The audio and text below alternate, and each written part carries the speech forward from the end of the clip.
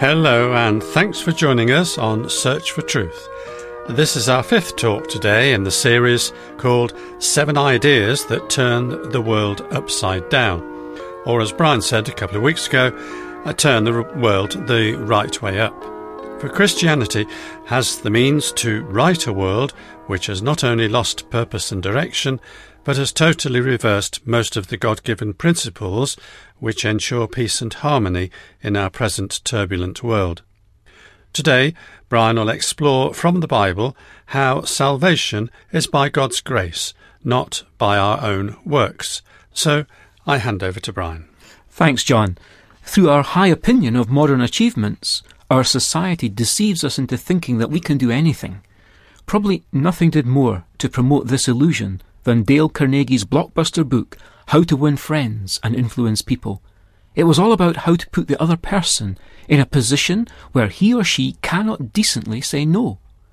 From this, optimism spills over to the belief that we can even repair our relationship with God. After all, we've long since learned to split the atom and put a man on the moon. Just as the pagans long ago believed they could put their gods in a position of not being able to say no to them by means of offering them gifts and sacrifices, nowadays we think we can do the same by our church-going and good deeds. But the sober reality is that we simply cannot do anything to make ourselves acceptable to God. Regaining God's favour is something that's beyond our power, for the Bible declares, "By the works of the law no flesh will be justified in God's sight." The Bible says, and again it's the Apostle Paul writing, this time in Ephesians 2 and 8, "By grace you have been saved through faith, and that not of yourselves. It is the gift of God, not as a result of works, so that no one may boast." These verses tell us that our own good works cannot save us. This is because, the Bible adds, we're actually dead in God's sight, and that on account of our sins. That's why we can't even begin to hope that God will be pleased by our good works and let us into heaven. Now that's a truly radical idea, like the others we've been covering in this series, and this one certainly distinguishes Christianity from all religions. God's not asking us to do anything to merit salvation. He's simply inviting us to receive what He's already done for us in Christ, His Son, and full forgiveness will be ours. We do, however, need to be prepared to let God humble us and turn us from our hopeless and helpless position before Him. Please allow me to illustrate how many people think, so that we can realize for ourselves how utterly hopeless belief in our own good deeds is. Let's imagine a dispute between neighbours, which comes before a local magistrate. One man is accused of stealing his neighbour's motorbike. This is what he says to the magistrate: "I am here today to demand justice. I don't want mercy or compassion. I simply want justice. In connection with the theft of the motorbike, I admit that I did it. But there have been many other days when I did not steal his motorbike. I have even done some good things for him on a few occasions. So on that basis, I demand justice. I demand to be declared innocent and free to go." What do you think the magistrate will say? Will he be convinced? No, of course not, and neither will God be if we plead that our good works should cancel out our sins. Let me again try to illustrate why you might still find it hard to accept that salvation from future judgment and the forgiveness of sins isn't something that we can influence or contribute to. Vance Packard, in his book, The Hidden Persuaders, a book I remember being asked to read at school, in that book, Vance Packard tells of homemakers' problems with cake mixes in the early days when such cake mixes first appeared. Cake mix packages would warn housewives not to add milk, but just add water. Some housewives would add milk anyway, as their own special contribution, and then they'd be disappointed when the cakes or muffins didn't turn out well. Some cake mixes would also prohibit adding eggs, since eggs and milk had already been added in dry form by the manufacturer. Obviously, some market research was needed to find out what was happening, why the product was not meeting with success. Women interviewed said, "What sort of cake is it if you just need to add tap water?" So the marketing needed to be changed. The mixes needed to tell the homemaker that she and the mix together could produce the cake. A white cake mix box now proclaimed, "You add fresh eggs." The message was, you do have a contribution you can make. It seems to be in our nature to insist on making our own contribution, especially in spiritual matters. But God in His Word has not changed His recipe for human salvation. The cake mix recipe might have changed away from water alone, but the unchanging Word of God still says faith alone. It says, believe on the Lord Jesus and you will be saved. Acts 16 verse 31. Finally today, I want to share with you the true story of a pearl fisher. By the time the story takes place, he's an old man, and he'd earned his living on the shore of the Indian Ocean by diving into the water and hopefully returning to the surface with an oyster between his teeth. When opened, the beautiful, shining pearl inside would bring him some money to live on when once it had been sold at the local market. It was to this same shoreline that a missionary by the name of David Morse came. He spoke earnestly to the old pearl fisher and the other fishermen about the Christian message of forgiveness. He told them how the Bible says everyone who comes to God in repentance and then receives His Son Jesus Christ as their own personal Saviour by faith, everyone like that is promised forgiveness. The old man, however, was not persuaded by the Christian message. He clung to his own religious ideas. In fact, he told the missionary that the Christian message seemed too simple a recipe for forgiveness. "Perhaps I am too proud," he said, "but I want to do something special to get a place in heaven. I intend to go on a pilgrimage to Delhi for my sins, and by doing that I hope to earn God's mercy."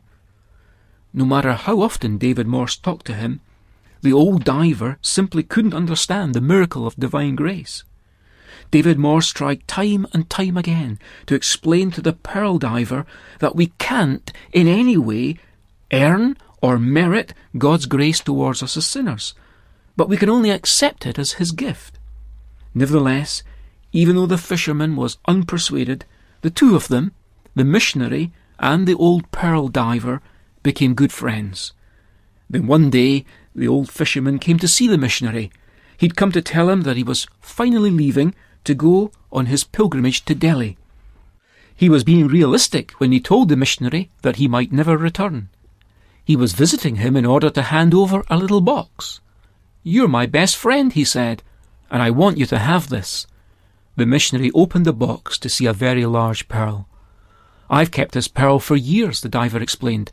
"Now that I'm leaving for Delhi, perhaps never to return, I want to give it to my best friend, to you. Here you are."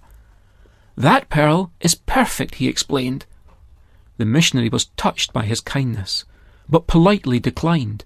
It was much too generous a gesture for the poor old man to make. The pearl diver looked hurt. The missionary tried a compromise. Looking up, he said, "Well, my friend, let me buy this wonderful pearl. I'll give you $1,000 for it." The pearl diver shook his head. "It's not for sale. It's for you, my friend." "No," said David Morse. "As much as I want the pearl, I cannot accept it. Maybe I'm too proud, but to accept it, just like that, seems too easy to me. I want to work or pay for it." "Sahib," the diver replied in a severe tone while straightening up, "this pearl is invaluable. It's priceless. Nobody in this world can pay what this pearl is worth to me." He then began to explain. "I had a son," he said. He was also a diver. He was the best pearl diver along the Indian coast. He had the keenest eye, the longest breath. He could dive down to 30 meters, and he was the delight of my heart. He always dreamt of finding a pearl that was better than any that had ever been found before. One day he thought he'd found it, but the oyster was nearly inaccessible, deep down and well secured in a rocky crevice. Finally, he succeeded in getting it out and up to the surface. But he'd stayed under the water for too long. He'd strained his heart. Soon afterwards, sadly, he died. The old man bowed his head, and for a moment his whole body shook, but he made no sound. "Now you see why this pearl is invaluable. It's priceless. Nobody in this world can pay what this pearl is worth to me. You do understand, don't you?" My only son gave his life to get this pearl. I can't sell it. I can only give it as a present. Just accept it, please, as proof of our friendship." Holding back tears, the missionary replied, "Don't you see? That is exactly like I've been telling you about God's gift of salvation."